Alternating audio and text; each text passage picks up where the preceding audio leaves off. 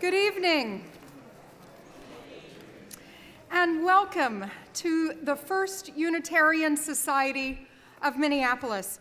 I'm the Reverend Kelly Clement. I'm one of the ministers that serves this congregation. This congregation was gathered here in 1881, in part to discuss the ideas of Charles Darwin. Those were complex and dangerous ideas at the time, and we are proud to claim that we still engage in complex and dangerous ideas. In 1916, John Dietrich came to Minneapolis to create a new way, which we call congregational humanism. It's a way to be together in covenant and to do good in the world together without acknowledging the need for a deity. It was a dangerous and complex idea then, and it's still a dangerous and complex idea for some people today. We've long engaged in this practice of wrestling with such ideas, and certainly not perfectly.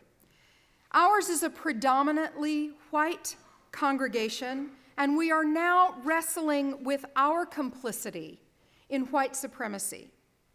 We acknowledge that we sit here on Dakota land, and we express gratitude for the continuing opportunities to wrestle with our part in the injustices that plague our time.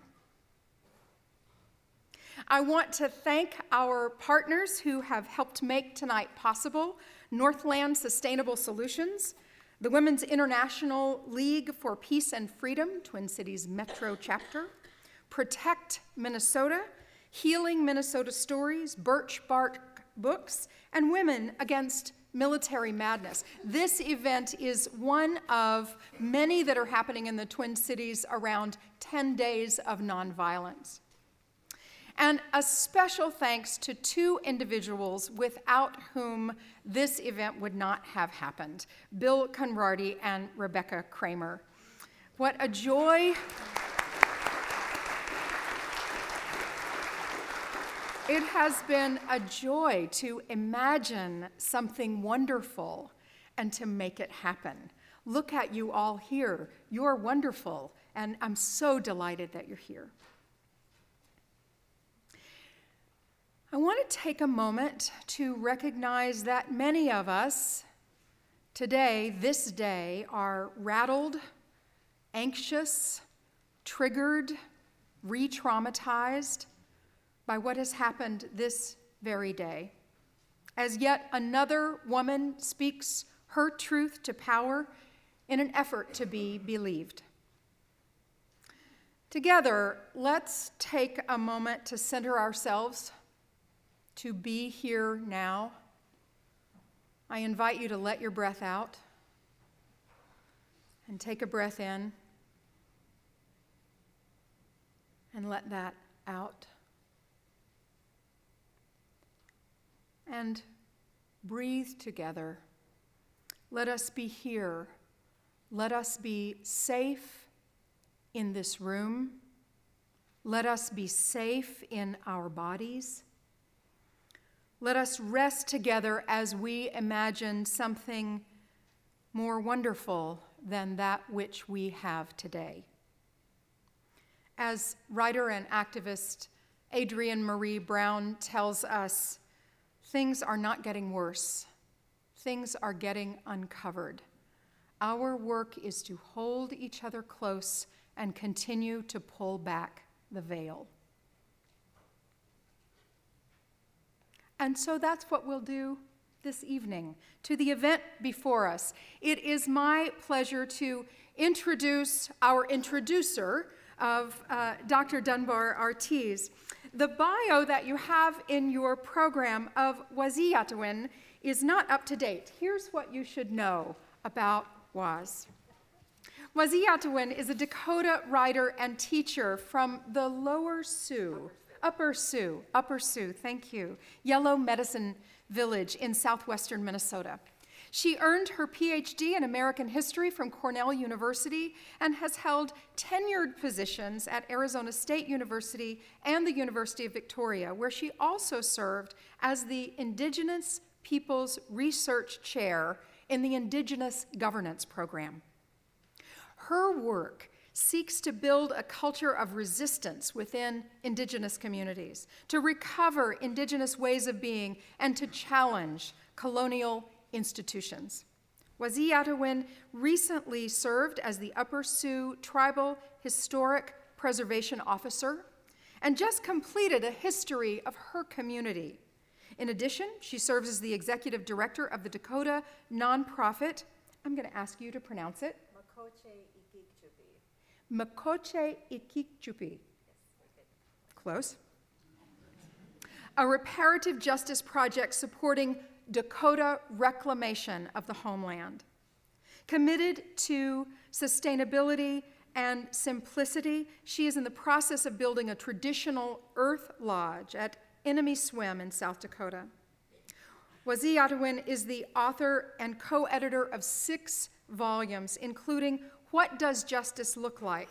The Struggle for Liberation in the Dakota Homeland, and for Indigenous Minds Only, a decolonization handbook edited with Michael Yellowbird. Please join me in welcoming Waziyatawin.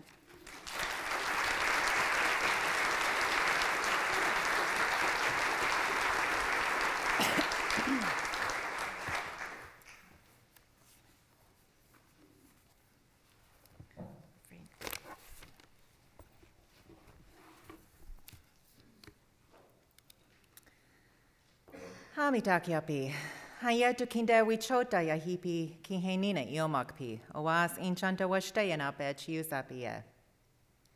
Damakota, Dakota ia Waziyatawin, emakiapi, pejihu dizizik abi makoche, hechiata hawahia. Hello, my relatives. I'm happy to see all of you here tonight, and it's with a good heart that I greet all of you with a handshake. I told you that I am Dakota, and in Dakota they call me Waziyatawin, which translates as Woman of the North. And I told you that I come from the place where they dig for yellow medicine, Pajutazizikabi, Makoche. And that place in English is known as the Upper Sioux Reservation, and it's about 2.5 hours straight west of here in the beautiful Minnesota River Valley. So as you heard, and I hope everyone here knows, this is Dakota homeland. This is the place that we call Minnesota Makoche, and my family translates that as land where the waters reflect the skies. And I know when we're talking about peeling back the layers or unveiling things that have been covered up way too long, one of the realities for me as a Dakota person is that I live a life under colonial occupation. When I hear about the trauma of the testimony going on today, I felt that trauma coming in, driving into the Twin Cities. I'm fortunate enough to live in rural areas. We're overtaken by industrial agriculture, and so there's a different kind of destruction there. But every time I come into this city, when I think what is the heart of the birth of our people, it's under occupation. And that's something that Dakota people will never, ever forget. So I have to say that. But the reason I'm here is to introduce Dr. Roxanne Dunbar-Ortiz. And I have to say that I'm very happy to do that. I was honored to be asked. And for me, it was important because this is a writer, a scholar who I truly admire. I can say with honesty that she is one of my favorite writers. And I also admire her because she's what might be called an engaged intellectual. Her politics line up with her scholarship. She lives her ethics, and that to me means a lot. And furthermore, she's just a badass warrior woman, outlaw woman, and I like that. So, Tayaya Hia, it's good you've come. So as many of you know, I'm sure that Dr. Dunbar-Ortiz has had an unflagging commitment to justice for at least 5 decades now, probably. 6 decades, all right. And as I mentioned already, that this is something that is in both her personal life, her activism, and in her scholarship. Of course, she was an anti-war activist and organizer throughout the 1960s and 70s. She worked in Cuba with the Venceremos Brigade and was involved with organizations such as the Students for a Democratic Society, the Weather Underground, Revolutionary Union, and of course the Women's Liberation Movement. And a lot of her activism is outlined in her volume, Outlaw Woman, a memoir of the war years 1960 to 1975. However, it is her work on behalf of indigenous peoples with which I am most familiar. She was active in the early years with the American Indian Movement and the International Indian Treaty Council. And this was part of her lifelong commitment to international human rights. Her first published book, The Great Sioux Nation, An Oral History of the Sioux Nation and Its Struggle for Sovereignty, was published in 1977, and I think most significantly, was presented as the fundamental document at the first International Conference on Indians of the Americas held at the United Nations headquarters in Geneva. It was in the aftermath of the Wounded Knee standoff, and my understanding is that she was asked to testify in December of 1974 at a hearing that was held to determine whether the United States government had jurisdiction over actions committed on Sioux land or Lakota land. And it was at that time that she was charged with the responsibility of turning those court transcripts into a book. And I think that this speaks volumes about the trust that our Lakota people had in her capacity to represent our interests. And I know that that trust was well placed. On a more personal note, I first met Roxanne when she was a senior scholar on a panel that I was on at an academic conference. I believe it was in the very early 2000s. Yeah, something like that. So, 2005. So it was a while ago, and so it was in that capacity as a university scholar that I was first introduced to her and got to know her a little bit, and was fortunate enough that she was generous to mentor my cohort of young Indigenous female historians. We didn't have a lot of people who were willing to mentor us and support us in a profession that was dominated by white males, and many of them older white males. So I know that all of us have valued that mentorship.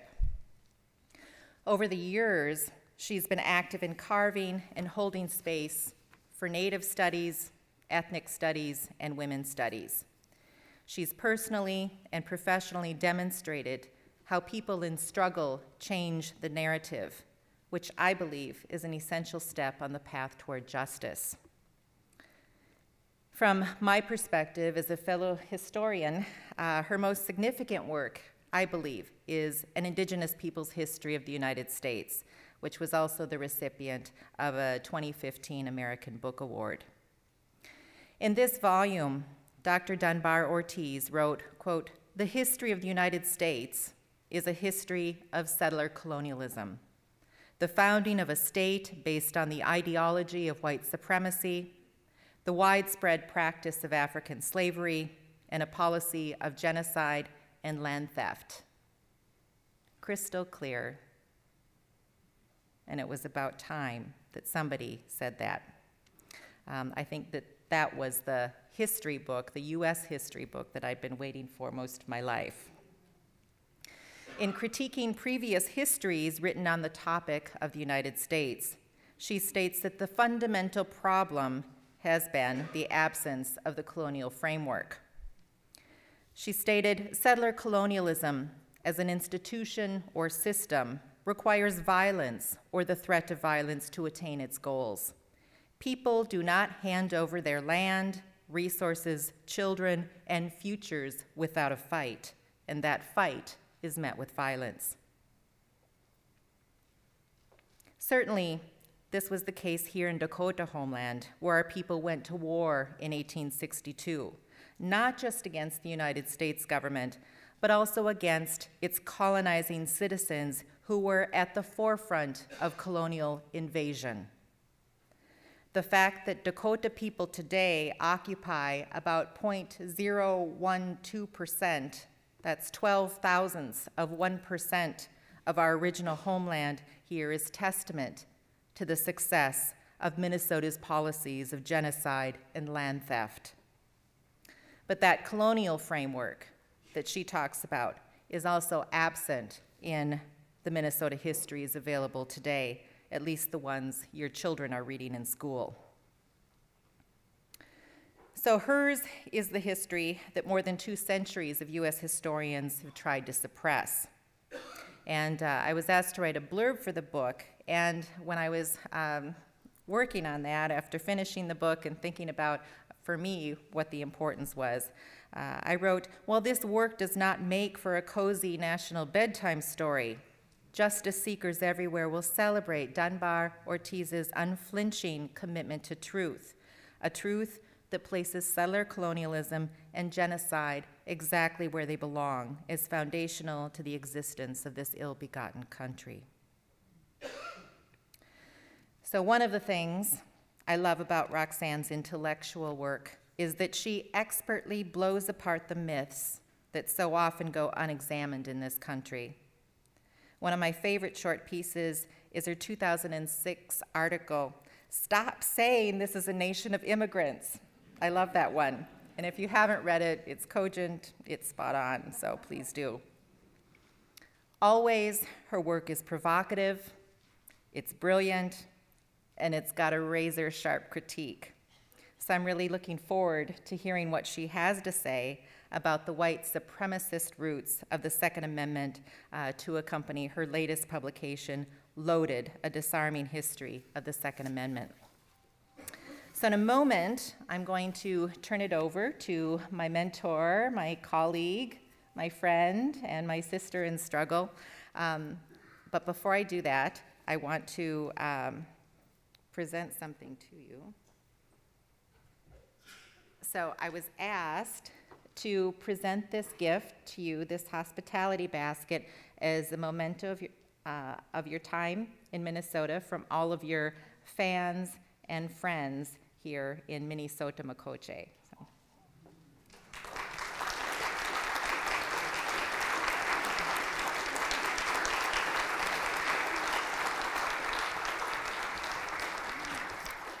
So please welcome Dr. Roxanne Dunbar-Ortiz.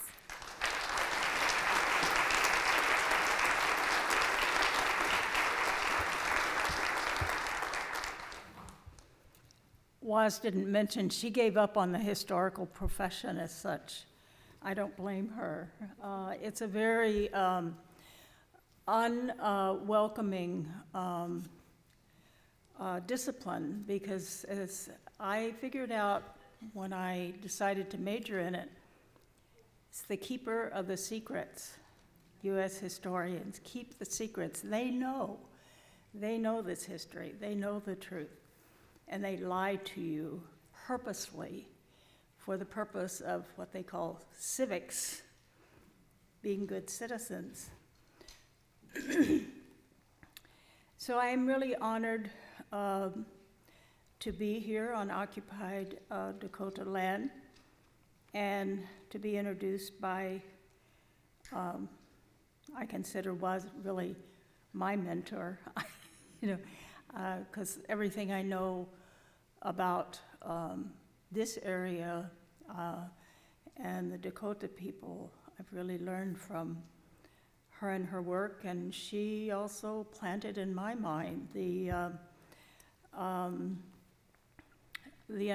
deeper understanding of settler colonialism. Theoretically, I had it, but really the deeper understanding. So our mentorship is mutual, as well as our love and respect.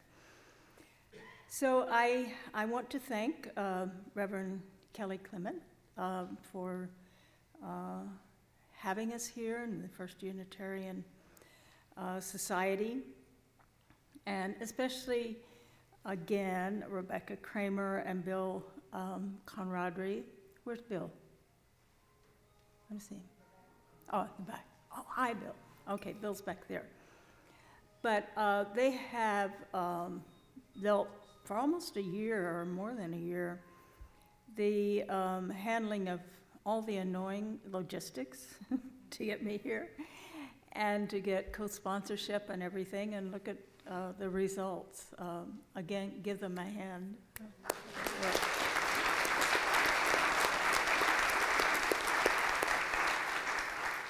And they've taken very good care of me from the minute I arrived. So I also want to thank the other the co-sponsors, the Northland Sustainable Solutions, WILF, my favorite international NGO, Women's International League for Peace and Freedom, and Birch Bark Books for being here and bringing the books for sale, Healing Minnesota, and this one, my favorite one that I hadn't included, I don't know, was a latecomer, but this is the most wonderful name of an organization, Women Against Military Madness. Where are you, Women Against?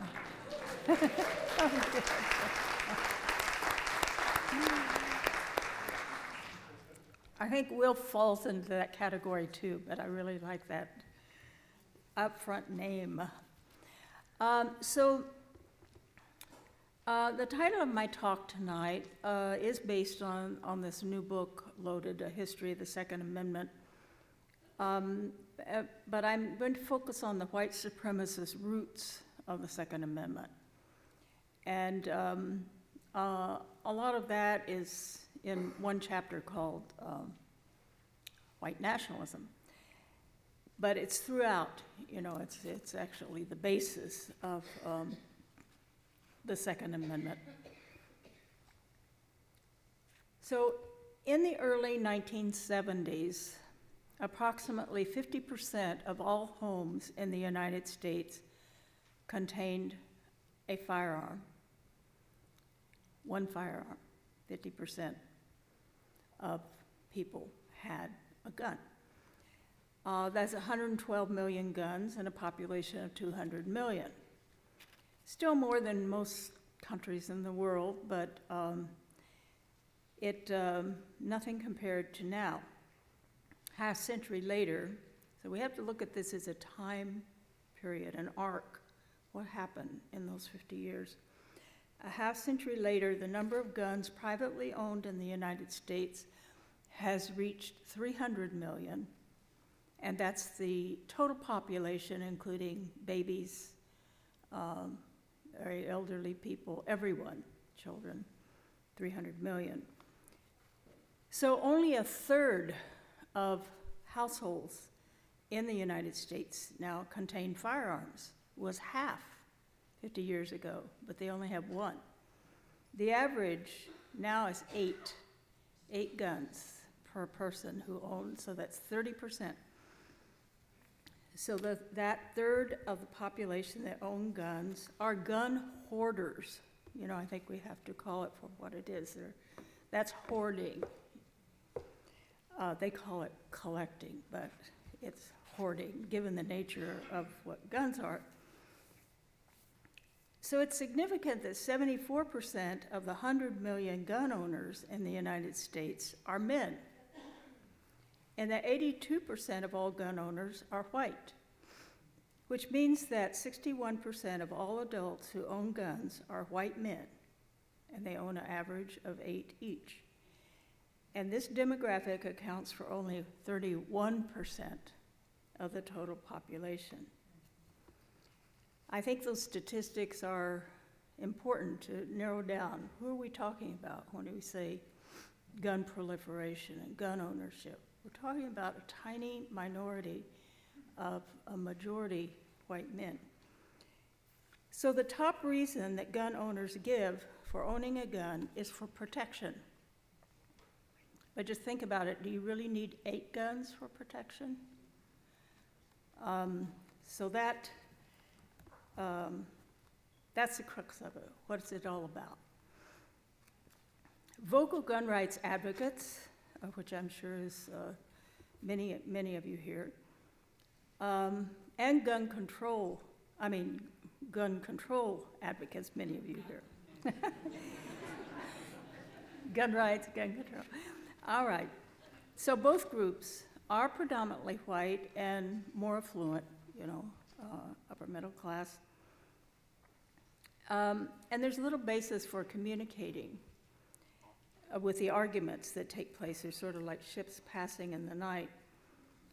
Because gun ownership appears, and rightly so, as irrational, if not insane, to gun control advocates and to the rest of the world, while gun lovers rely on the Second Amendment. And I think that's because they have no other argument and don't wish to admit, perhaps even to themselves, what the Second Amendment signifies. And in fact, neither party seems to have any idea of what the Second Amendment was originally about. So many gun rights advocates appear to think the Second Amendment was originally about hunting, as evidenced in the clueless argument, you don't need an AR-15 to shoot a deer. No, that's because it wasn't about hunting. I wanted to name this book, It Ain't About Hunting.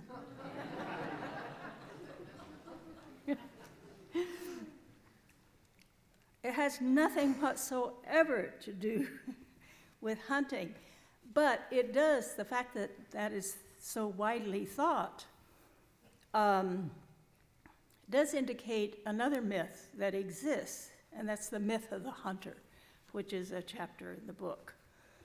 The fact is that British settlers, as well as post-independence white rural settlers, actually used domesticated animals. They brought them from Europe for food, pigs, chickens, cows, and not wild game. Nearly all their hunting was commercial for the huge, lucrative global capitalist fur trade. Daniel Boone was a fur trader.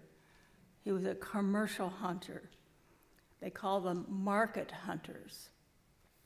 And mostly they used trapping rather than firearms, taking the skins and leaving the dead bodies to rot. Gun use was neither recreational nor necessary for food. Guns were to kill Indians.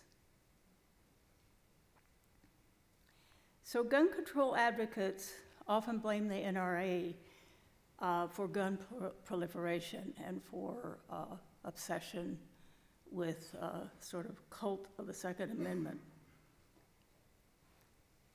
and call it the gun lobby. But we really need to get it straight what the National Rifle Association is about. It has around 5 million dues-paying members and many millions more who support NRA calls for legislative action. The NRA's annual budget is $300 million, only 10% of which actually goes to direct lobbying. Bloomberg has a lot more money invested in gun control than the NRA. And that's because the NRA has a mass base. And that's what's scary about it. And I think people are resistant to recognize that it's much scarier than than if it were a gun lobby. They actually do very little lobbying, but rather they follow and grade every political candidate from the dog catcher to the president, the local, municipal, little towns, counties, states, and federal. And actually,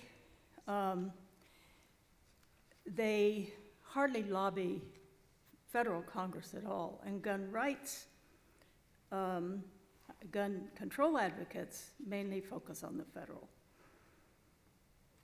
So what they do is give this information to their chapters, focusing on state legislators who make the gun laws. And these active affiliates are in every community in every state. They're right here all over in Minnesota, with an average membership of 100,000 per state. If we had 100,000 per state of absolutely dedicated to, I don't know, almost anything, ending the death penalty, let's say, we would be as successful as the NRA is without lobbying, just that many people out, totally dedicated and following it. Well, the NRA has in the past 50 years, actually 40 years for the NRA, become a right-wing membership organization with a strong popular base. This didn't just happen with Trump. So instead of dismissing the Second Amendment as antiquated and irrelevant, or not actually meaning what it says, the right to bear arms of every individual, remember the citizens who had the right to bear arms were white male property owners when the Constitution was written. So understanding the original purpose of the Second Amendment is key to understanding the gun culture and gun violence of the United States, and very possibly the key to a new consciousness about the continuing effects of settler colonialism and white nationalism. So the Second Amendment of the United States Constitution is a simple statement. It gets analyzed in weird ways, as if it's a Rorschach test, but I think it's pretty clear. A well-regulated militia being necessary to the security of a free state, the right of the people to bear arms shall not be infringed. So to understand that, since there was very little debate about it, it was taken for granted, you have to understand the historical context it came out of. So the NRA and its constituency argue that the Second Amendment guarantees the right for every individual to bear arms without regulations, while gun control advocates maintain the Second Amendment is about states continuing to have their own militias, emphasizing the language of well-regulated. As was pointed out, those settlers were pretty well regulated on their own, self-regulated, taking land. So, but gun control advocates tend to argue that this meant the National Guard. But that makes no sense because the respective state militias were already authorized. What became the National Guard was authorized in the US Constitution. It recognized the colonial, then state militias that formed before and during the War for Independence, and mandated to them the vital roles to play to execute the laws of the Union, suppress insurrections, and repel invasion. The President of the United States is the Commander-in-Chief of the state militias when called into the actual service of the United States. This is Article 2, Section 2 of the Constitution. So why would they need to repeat it in the Bill of Individual Rights to have the National Guard? So then the question is, who are these militias? What are they about? What does it refer to? Well, I think unequivocally, if you know this history, and you don't leave Native people out of it, The Second Amendment, along with all of the other 9 amendments, constituted individual rights, and the militias referenced are voluntary and self-organized settler militias, not state militias, unrelated to the National Guard. I know it gets scarier and scarier, but this is the reality we need to be facing of what this country is about. So one argument that runs through the historical accounts of thinking behind the Second Amendment, from Richard Hofstadter to many U.S. historians, is a kind of romantically idealizing Anglo-settler farmers as fiercely independent and fearing Big Brother government, insisting on settler rights to insurrection, an argument now taken up even by some anti-racist white groups. But what Anglo-settlers considered oppressive was any restriction that British authorities put on them in regard to obtaining land.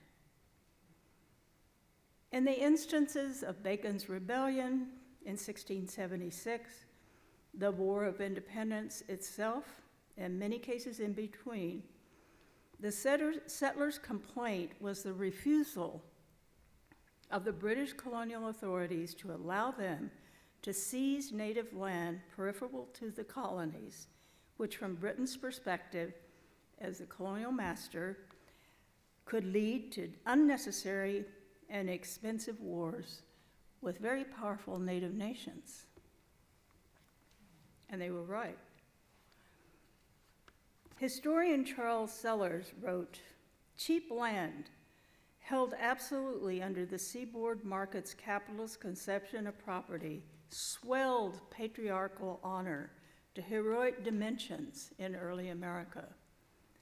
The father's authority rested on the legal title to the family land, where European peasant holdings were usually encumbered with obligations to some elite.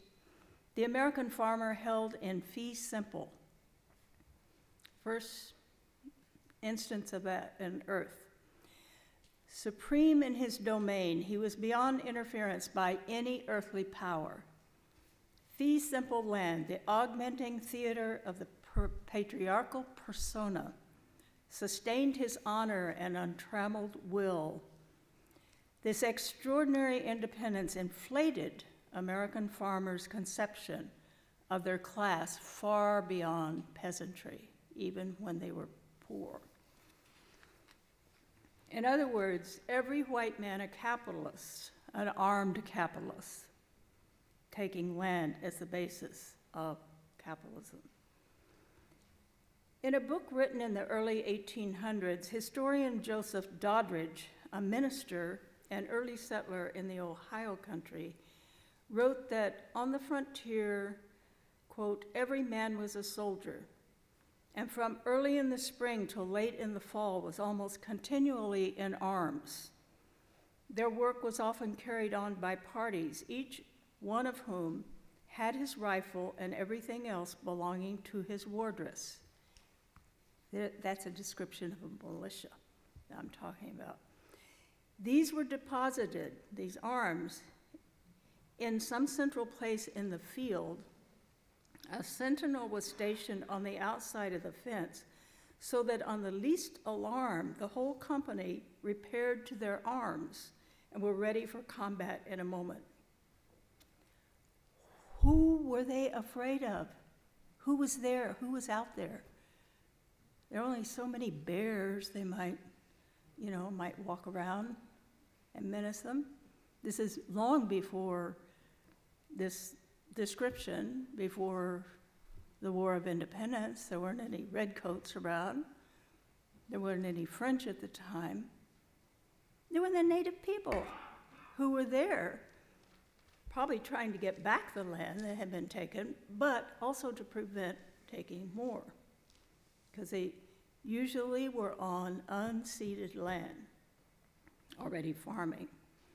And then they would insist on the British authorities and later to the U.S. and writing it into the Constitution that this be made legalized. So in the late 18th century, at the time of the writing of the Constitution, and the Second Amendment, is part of the Constitution, Native nations were not a political afterthought as they are portrayed in most US history texts. They were the entire context. Except for the original 13 colonies hugging the Atlantic, once they were established, and I mean they were hugging the Atlantic, they only went up to the mountain range, and that was what the United States was when it was founded. Everything else came about by these, genocidal wars and settler colonialism. There were powerful Native nations, owned and governed the territories, owned communally and governed the territories that colonizer mapmakers labeled the United States. Didn't belong to them at all. These maps can be found in the Northwest Ordinance, mapped out. Not only that, they mapped it all the way to the Pacific Ocean. They mapped Massachusetts all the way to what is Washington and Oregon today. So it was built into the founding to take the continent. As historian Daniel Richter observed, the United States was born in a revolution against Indians as well as against the crown, that its property was based on the expropriation of native land. So the settler democracy established by the Constitution rested on racial exclusion. Indeed, Indian affairs propelled the creation of a more powerful nation state. The savages, in quotes, that Alexander Hamilton referenced at the Constitutional Convention were both thus the impetus and the justification for the creation of a federal standing army supported through direct taxation. The militaristic constitutional solution to Indian affairs sought a fiscal military state that would possess the means to dominate the borderlands as the United States warred itself across the continent and into central Mexico, and then across the Pacific and into the Caribbean and into the Vietnam and into the Middle East. Still going on. This isn't just history. So the Second Amendment reflects dependence on individual armed men, not just in terms of their right to bear arms, but also as a requirement to bear arms early on. Taking land by force was not an accidental or spontaneous project or the work of a few rogue characters like Andrew Jackson. The violent appropriation of native land by white settlers was seen as an individual right in the Second Amendment of the U.S. Constitution, second only to freedom of speech. Male colonial settlers had long formed militias for the purpose of raiding and razing indigenous communities and seizing their lands and resources, and the native communities fought back. Virginia, the first colony, forbade any man to travel unless he was well armed, in quotes. A few years later, another law required men to take arms with them to work and to attend church or be fined. In 1658, the colony ordered every settler home to have a functioning firearm, and later even provided government loans for those who could not afford a weapon. Similarly, New England colonial governments made laws such as the 1632 requirement that each person have a functioning firearm plus 2 pounds of gunpowder and 10 pounds of bullets. Householders were fined for missing or defective arms and ammunition. No man was to appear at a public meeting, including church, unarmed. These laws stayed on the books of the earliest colonies and were created in new colonies as they were founded. And the Second Amendment, ratified in 1791, enshrined these rights and obligations as constitutional law and individual rights. The continuing significance of that specified in the Bill of Rights reveals the settler colonialist political and social roots of the United States that appear even now as a sacred right. Several of the colonies that declared independence in 1776, Massachusetts, New Hampshire, New Jersey, Pennsylvania, Vermont, and Virginia, had already adopted individual gun rights measures in their state constitutions. You know, they first rebelled as a confederation of states, each of them a separate nation state, a commonwealth. So they all had constitutions already when they came to the Constitutional Convention to create a single Federalist Constitution. And they imported, especially from Virginia, one that Thomas Jefferson wrote for the Virginia Constitution, they had already adopted almost the same wording in their state constitutions. And they then specifically relied on the language of the Virginia Constitution of 1778. So settler militias and armed households were inscribed as settler rights for the destruction and control of Native peoples, communities, and nations. With the expansion of plantation agriculture in the late 17th century, they were also then used, carved out of them were slave patrols, forming the basis of the U.S. police culture after emancipation and to this day. That is the inseparable other half of the settler colonial reality that is implicit in the Second Amendment. Like the Indian killing militias that continued and intensified as the United States appropriated more land for slavers, slave patrols grew accordingly. The ethnic cleansing of Native Americans complete in the east of the Mississippi, the slavers, with their reserve of capital and enslaved labor, transformed the Mississippi Valley into the cotton kingdom that formed the basis for our very economic system and world trade. So the militaristic powerhouse that the United States became by 1840 derived from real estate, which included the value of bodies of enslaved Africans as well as appropriated native land. So the United States was actually founded as a capitalist state, and thanks to the brilliance of Alexander Hamilton, the financial manager, really established a specifically capitalism and an empire on conquered land with capital in the form of slaves, hence the term chattel slavery. This was exceptional in the world and has remained exceptional, and not in the way they mean it when they say the U.S. is exceptional.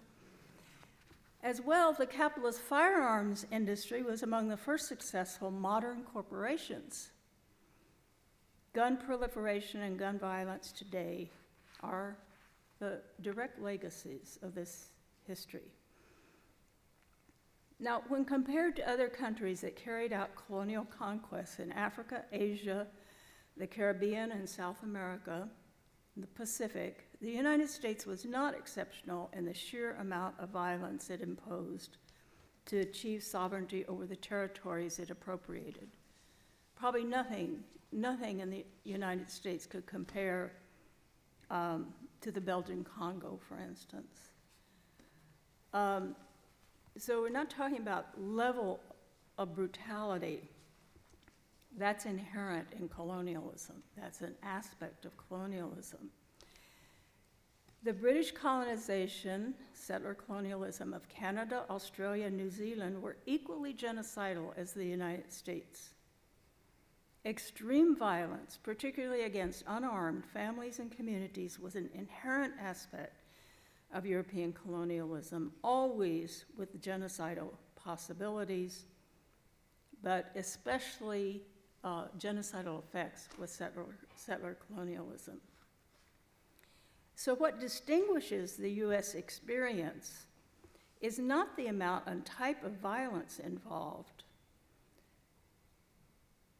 but rather the historical narratives attached to that violence and their political uses even today, particularly the sacredness bestowed upon the Constitution and thereby the Second Amendment. So the astronomical number of firearms owned by United States civilians with the Second Amendment considered a sacred mandate is also intricately related to militaristic culture and white nationalism. But this reality must be due in large measure to the fact that the great majority of US citizens actually accept the Second Amendment as an individual constitutional right and view the Constitution as sacred. Following the 2008 Supreme Court Heller decision, which ruled that the Second Amendment was indeed an individual right to bear arms, it wasn't overthrowing anything because actually, there had been very little legislation in the past. The Gallup organization asked this question in a poll of the general population, not just gun owners. Do you believe the Second Amendment to the US Constitution guarantees the rights of Americans to own guns? Or do you believe it only guarantees members of state militias, such as the National Guard units, the right to own guns? 73% agreed it was an individual right, while 20% said it was not. And remember, only 30% of the population own guns. So there's a problem with the Second Amendment and how it's viewed, and I think that problem goes also to the heart of the Constitution. Wyoming Senator Alan Simpson put it succinctly, without guns, there would be no West. You remember Alan Simpson? Some of you who are younger might not remember. This horrible guy. You might remember him from the Anita Hill, if you're old enough. That was pretty. He was one of the top contenders for obscenity and that. I'm trying to find out what time is it. 8:05. Watching my time. Okay, we're not through with Alan Simpson. He added that his grandfather had settled in the Wyoming Territory 2 years before Custer's defeat by the Sioux and the Cheyenne nations at the Little Bighorn. The West, of course, is a metaphor for the continent as it began on the Atlantic seaboard.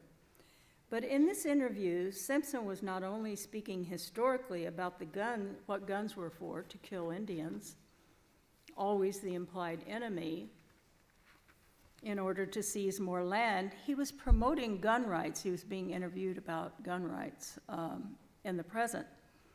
He pointed out in another interview, his view of gun rights, that in Wyoming, how steady you hold your rifle, that's gun control in Wyoming. This is very revealing. I know it's humorous too, but it's very revealing. Because here he reveals that when firearms are no longer needed to appropriate indigenous people's lands, since they've taken it all, the gun becomes a representation of ongoing colonialist racial domination, a kind of war trophy. Not just of Native peoples and their territories, but of African Americans, Mexicans, Muslims. That's the nature of white nationalism. So how did this come about this last 50 years? If you think of it, and those of you who are old enough, old as I am, probably not that many here old as I am, but you can vividly remember what the country was like in, say, 1950. It was a lockdown white republic. Women had no rights, married women had no rights at all. Women in general didn't have rights. African Americans were under Jim Crow in the South. And when they tried to escape that and migrate to the northern cities to work, or later into the defense industry on the West Coast, segregation and the kinds of slave patrol police forces went with them. And they were segregated. Mexicans were, at that time, being deported in the millions as braceros without any rights whatsoever. So up until that time, there had also been almost no juridical, the Second Amendment was no big thing. The NRA existed from the 1880s. Unions sold, union veterans, actually forming target practicing, because the Olympics started having target practicing as one of the summer games. And so it was, purely recreational. You didn't need big guns for it or anything. So it wasn't, it didn't have Second Amendment written all over it or anything. So this is when you have this lockdown situation, and what else do you have happening? What happens in 1953? Brown versus Board of Education, desegregation of schools. This was a bomb. This was an earthquake for white nationalism. You see the writing on the wall. And they started organizing immediately. They didn't have a Ku Klux Klan anymore. The Ku Klux Klan were just, took their hoods off, and they had been slave patrols. They put their hoods on under Reconstruction. They took them off under Jim Crow, and they were just the sheriffs, but they put their hoods back on. White citizens' councils, all over the southern border states, formed immediately, and most perniciously, the John Birch Society, because they were an elite group formed by very wealthy men. For instance, Fred Koch of the Koch brothers' father was a founding member of the John Birch Society. And they immediately paired up communism and integration. So this is how we had the Cold War suppressing social justice by calling it communism and actually criminalizing it. So this is when originalism began, the idea of originalism of the Constitution, what the founders actually meant. So this genealogy goes back to that Supreme Court decision, and the John Birch Society their motto was impeach Earl Warren. He was the Supreme Court justice for the decision.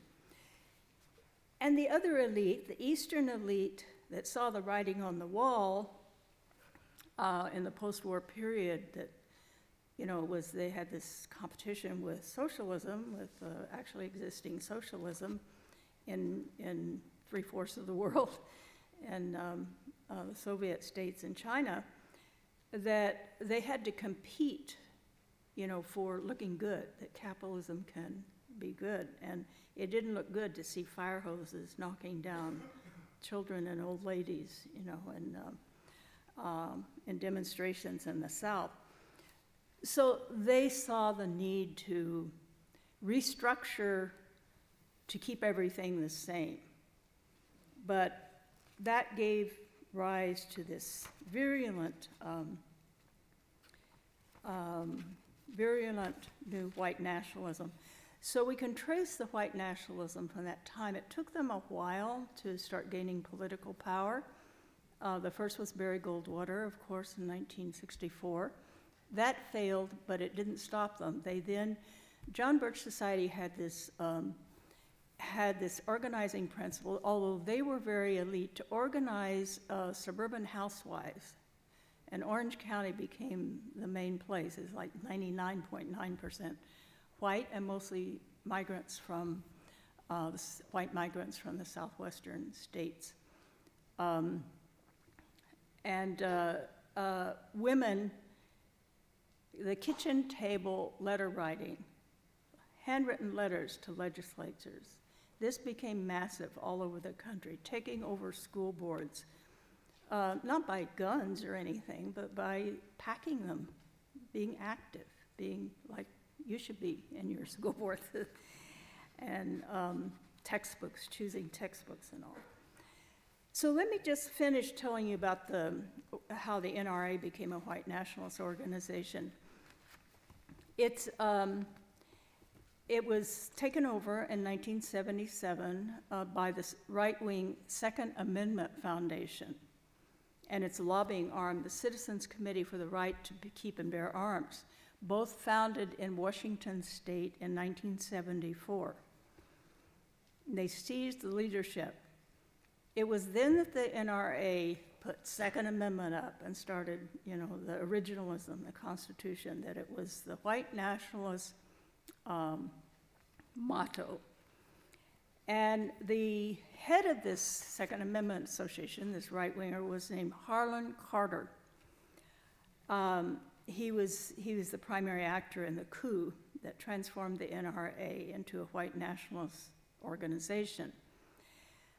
Carter is interesting. These connections are interesting because following the career path of his father, he was a U.S. Border Patrol chief. He killed a Mexican kid when he was a teenager and got exonerated for it. Then he became a Border Patrol, and he was the Border Patrol chief in the mid-1950s, running Operation Wetback. That's what it was called, Wetback. A violent, corrupt, racist, and massive roundup and deportation of more than 1 million Mexicans, most of them actually U.S. citizens that never found their way back. They were deported without papers, without anything, built their lives. Many of them had been here before it was even the United States. They had been there. So the NRA membership then started soaring in the Reagan years because Nixon came out of Orange County, Reagan came out of California. I'm not in California now, but people think it's such a liberal place. Actually, it's where the white nationalist movement took root. It's no accident it was the center also of the military-industrial complex. So I want to end. I know that most of you are very aware of the terrible shooting in Parkland in Florida in February. But I want to tell you a kind of tragic story that you need to be aware of about those students organizing now and the consciousness that needs to be generated. So the shooter was an expelled student from the school. They were all affluent families, very affluent part of Dade County. They were enthusiastic. He was an enthusiastic member of the junior ROTC from age 11, learning and practicing shooting lethal military weapons in the school cafeteria, using NRA supplies, all this equipment for like video game shooting and all. He wore the JROTC uniform, the maroon t-shirt and khaki slacks, when he carried out the massacre. So he's literally acting like he was a soldier. So JROTC is a federal program sponsored by the U.S. Armed Forces in high schools and some middle schools across the United States, probably right here in Minnesota. The program was originally created as a part of the National Defense Act of 1916 and later expanded under the 1964 ROTC Revitalization Act.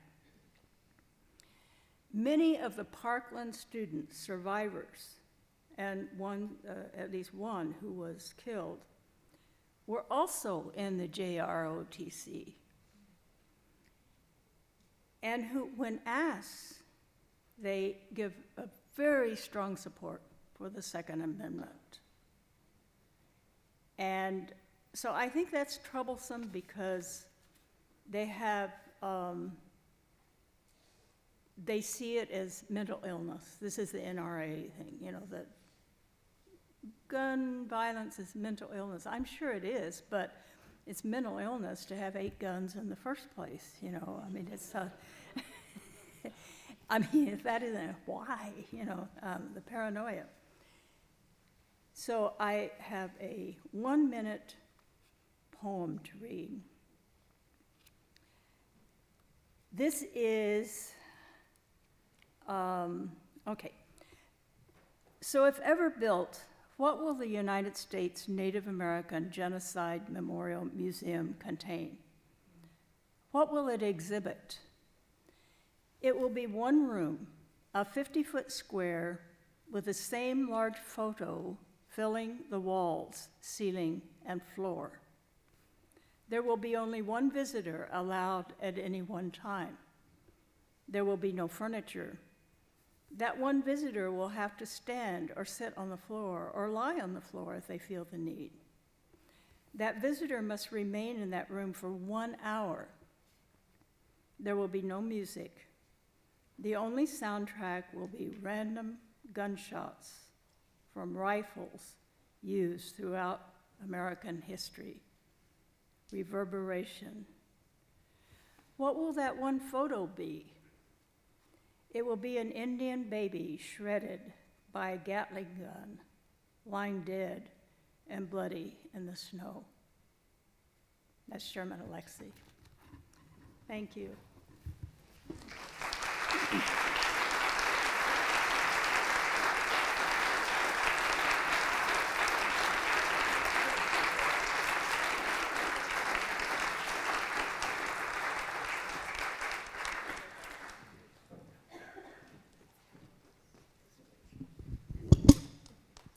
Thank you so much, Roxanne.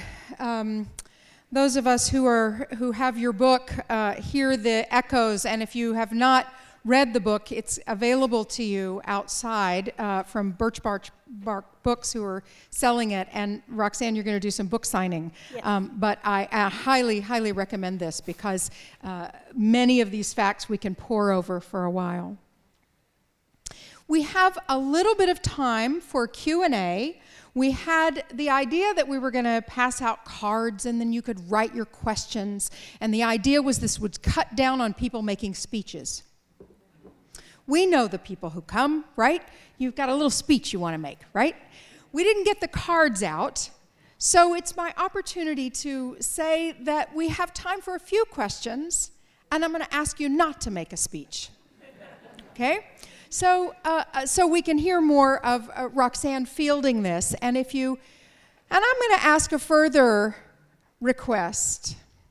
If you walk in this world with an awful lot of privilege, hold back a little bit. Let's let people who maybe don't have the opportunity so often to speak, to ask some of the first questions. Does that make sense? Okay. So we have time for a few questions, and well, I'll cut you off if you start to make a speech. So, please. You can give the microphone to them. Yes. There's one over. Okay. Scott, I may have you do this. Walk around for the. Yeah. Someone else should run around. Thank you very much. I'm very intrigued, and I thank you very much. I'm here tonight because I'm taking a violence class, and I have to write a paper, and so I can't wait to get your book because I have to read a book too. But I was really intrigued about the JROTC being taught, and I'm wondering if you've considered possibly the Boy Scouts of America being part of this whole. Also, white nationalism and. What is it? Boy Scouts of America. Boy Scouts? Boy Scouts. Oh, well, that's a really good question. The Boy Scouts are based on that myth of the hunter, you know, and perpetuated generation, and Girl Scouts, camping, and everyone wants to be in the wilderness and camping, but with no indigenous people there. You know, clear them out and let us come in and, you know, have these romantic ideas and even dress up like Indians, maybe, you know, shoot a bow and arrow or find arrowheads. Yeah, I think it's fundamentally, you know, an education. It's not, they're not born white nationalists, but it's a formation in white nationalism. Even when it becomes, an important thing about white nationalism is that this is a society that, that immigrants can become settlers. You know, at first it was settler colonialism. 1840, the first, there were no immigration laws till the 1870s, but the Irish famine refugees came in millions. And there's a wonderful book a sad book by Noah Lake Native of how the Irish became white. I think that's worded wrong because it's how they became settlers. They became policemen, they took the lowest jobs. Police jobs were the lowest jobs. Slave patrol jobs, not prestigious. Working on the canals, and you know, handling the dead and all. There's sort of this caste system of immigrants that forms. There's not much study has been done of it, how immigrants get reformed to fit into the national narrative and the national story and not challenge it. And one is to have the privilege of whiteness. So I think, you know, in some ways it's come to be that anyone can become white. Clarence Thomas managed to become white, you know? And so it's not entirely just, you know, race is a social construct, so it's malleable. And it serves a certain purpose, you know, to keep, but of course, you know, the heart of it is then white nationalism, so you have to be willing to act against your own people, you know, when you make that transition. So, so I think Boy Scouts, they're more integrated now, but haven't they still refused to have gay members? I don't know where that's at now, but that would, I'm sure that's hard for them because it's supposed to be the, you know, the hunter, you know, the patriarch, the masculine. Here, I think there's one on this side and maybe back. Back middle? You should get off your feet. Where am I going? I'm a high schooler who walked out after the Parkland shooting, and I want to know what insight I should bring to my peers so we use our activism in the right way. Wait. We got to get this phone under control here. Okay, go ahead. I walked out of school after the Parkland shooting with a bunch of my peers, and I want to know how I should take your insight about the Second Amendment back to them so we use our activism right. Oh, I'm so glad. Well, you know, we made one attempt, not me personally, but a friend who was invited. He was a veteran of the Columbia Revolt, and that was, you know, the 50th anniversary this year. And he was invited to be on a program in May in New York, on CNN, I think it was. And he was paired with the young man, Hogg, can't remember his first name, James Hogg. The young man who's, you know, very good-looking young man who was one of the people, you know, outspoken, supported by his parents and all, and one of several. I mean, it's quite a collective leadership. So my friend took a copy of Loaded and, you know, wanted to have a chance to talk with him. And he looked at it and he said, well, I already knew this. And I told my friend, I saw him on Bill Maher. I saw him on the Real Time, Bill Maher. I saw this Hogue young man, and he had said there, and he and his friend, that they completely supported the Second Amendment. In fact, he said his father was a policeman. There were guns all over the house, and the other one had said his father was an FBI agent. And so I didn't think he would have much success, but he was very disappointed because of the militancy of supporting the Second Amendment. So I think, on the one hand, how social movements work, that there's a role of, high school kids getting involved.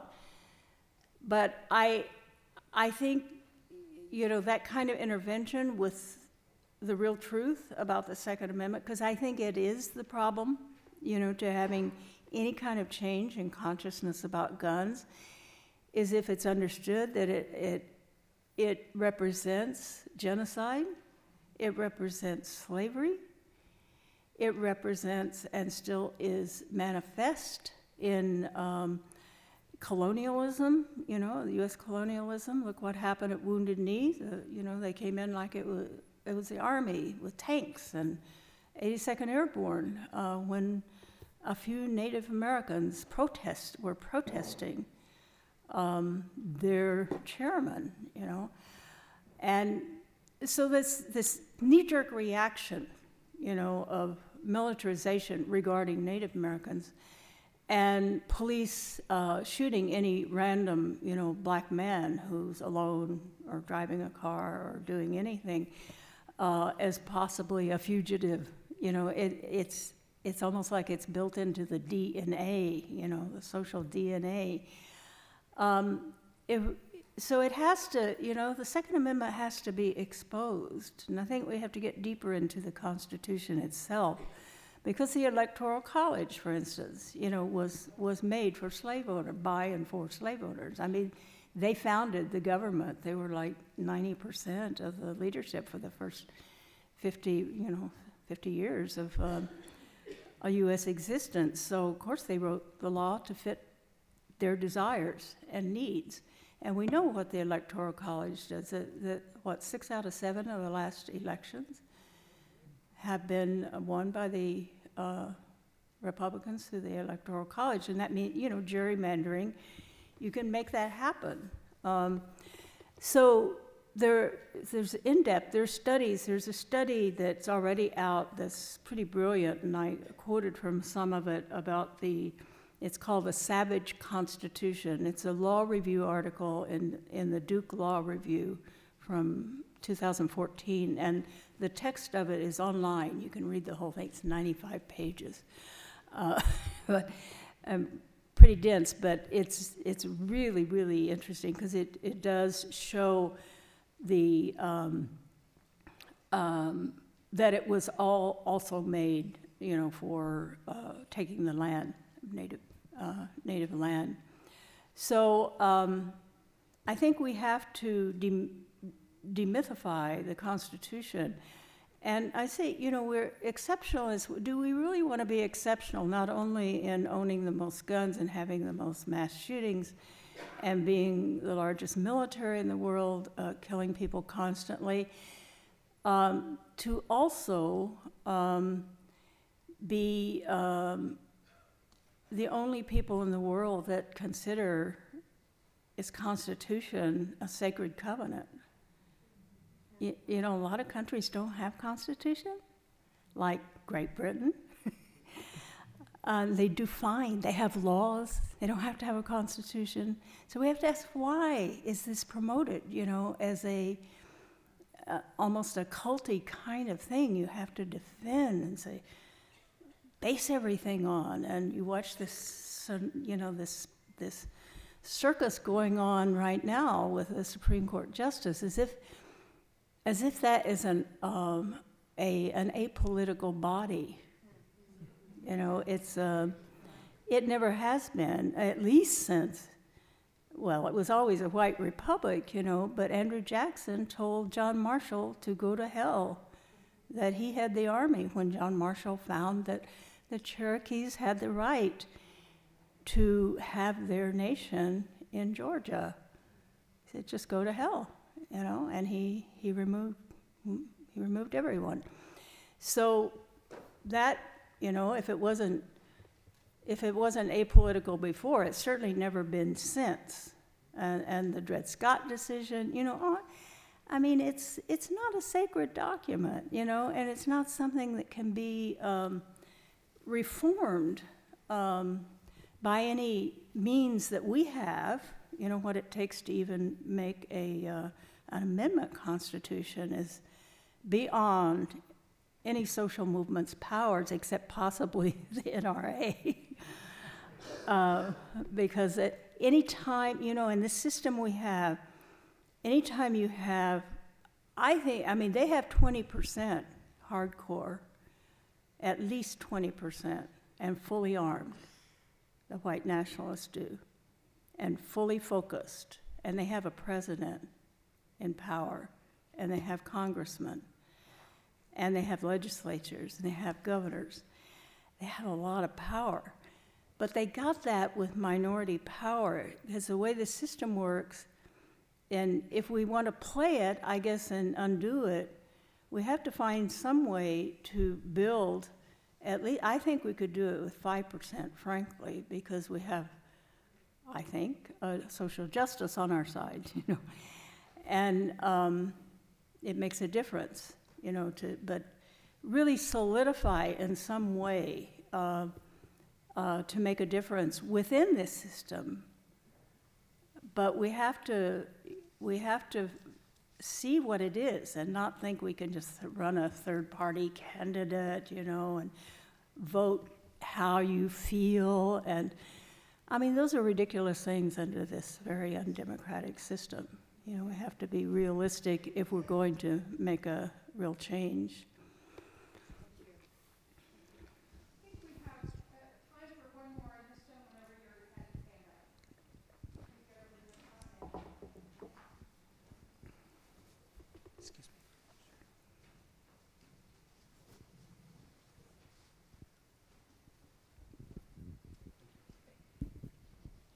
Thank you for a very interesting presentation.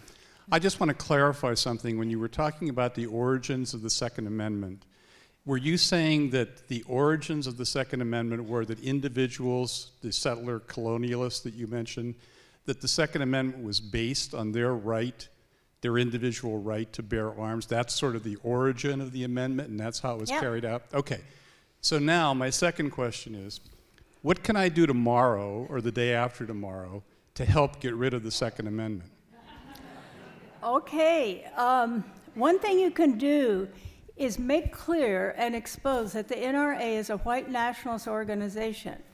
They have 5 million members, and every time I say that in an interview, you know, with a regular radio station or TV or something, I always get the pushback of, well, I know some people in the NRA and they aren't white nationalists. And there are some black people. There's, you know, this black guy who advertises. He's actually progressive, a rapper who publicizes.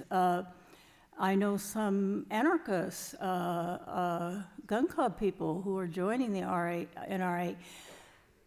Make it clear what it's about. It's a minority that took it over, but think of what kind of organization it is and how these organizations work. It's a nonprofit. It's a nonprofit organization. I belong to one called AAA, an automobile club. I get these little things in the mail asking me who I want to vote for, you know, for this and that, and I throw it in the trash. It's benign because, you know, I don't want to be a part of governorship of the AAA.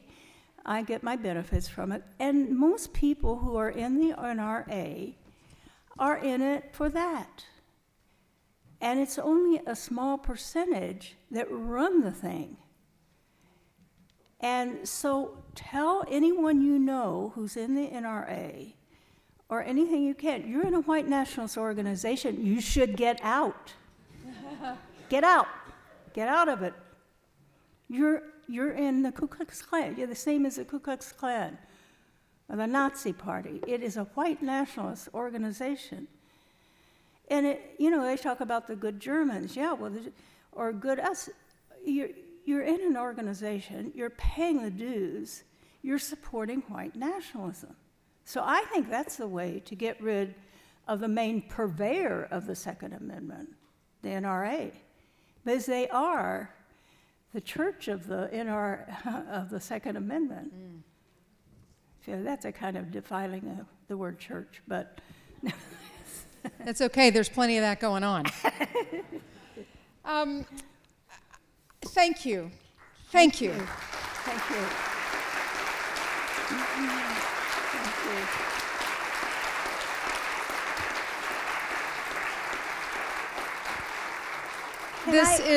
Can I just say one more thing? Of course. I want Waz to come up and remind you of whose land you're on. Please. Please.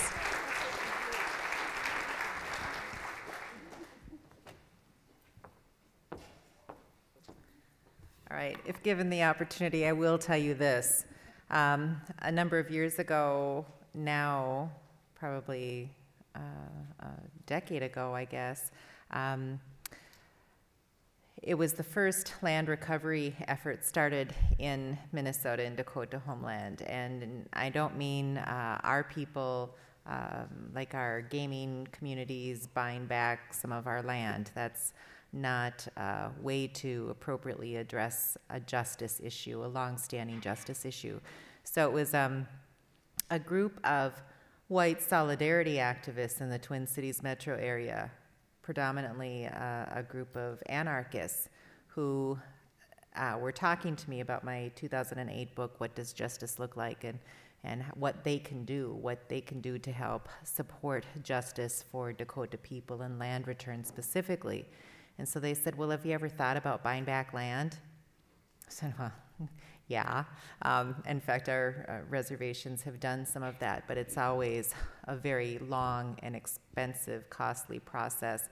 And from a justice perspective, it doesn't make sense for our people to have to buy back the land that was stolen from us in the first place. So they said, well, what if we raise money for you and turn it over so that you could buy back land? I said, that would work. So they organized their first event, I think it was in 2009. It was an evening of reparations, a silent auction and dinner, a fundraising dinner, and they raised a couple $1,000s that were the first couple thousand that we got for the land project. And the nonprofit I had at the time was one called Oyate Nipikte, which means the people shall live. And so they donated it to the nonprofit, and since then we've split off that land project into its separate nonprofit called Makoche Ikikchupi, which was mentioned earlier. And we are collecting settler donations for that project. The idea is that we will use that money to buy back land within part of our traditional territory in Minnesota, Makoche, and our people who are living in exile will have a place that they can come home to, and where we can establish communities, our own communities, based on traditional way of life. So that's part of the experimenting and stuff that I do. That's why I'm live half-time in a Earth Lodge right now, traditional Dakota Earth Lodge, and trying to live a different kind of life. So if you want more information about that, we do have a website, which is Makoche Ikikchupi at, and I want to say, I don't go there very often, and I don't talk about it publicly very often. WordPress.com, I think, is where I set up the website. But I will say that, a number of years later, we have, I think, the latest is about $126,000 in that land account. And so we're keeping an eye on parcels of land. We also ask people, if you've got family farms, if you've got private property, you don't have children that you're going to be willing that land to, consider a donation to the original people of this land, to Dakota people. So Wopira Chichapi. Thank you. Thank you. Thank you so much. I want to just share just a couple of closing thoughts. I'm told that all of the copies of the book have been sold. So if you got yours beforehand, good for you. And Waz, you're going to be, Roxanne, you're going to be out back signing some books. So as soon as we're done, we'll let you get out there. The other thing to say is we are collecting donations gratefully tonight for two organizations. One is the Bodote Learning Center. It's a K-7 charter school in South Minneapolis that teaches Dakota and Ojibwe language by immersion. And the other is a project of this congregation for the Dakota 38+2 ride that culminates in Mankato, Minnesota on December 26th each year. This congregation provides the meal to those riders and runners. And so your donations will be split between the two organizations, and there's a basket in the lobby if you would like that. Thank you so much for coming this evening. Go in peace.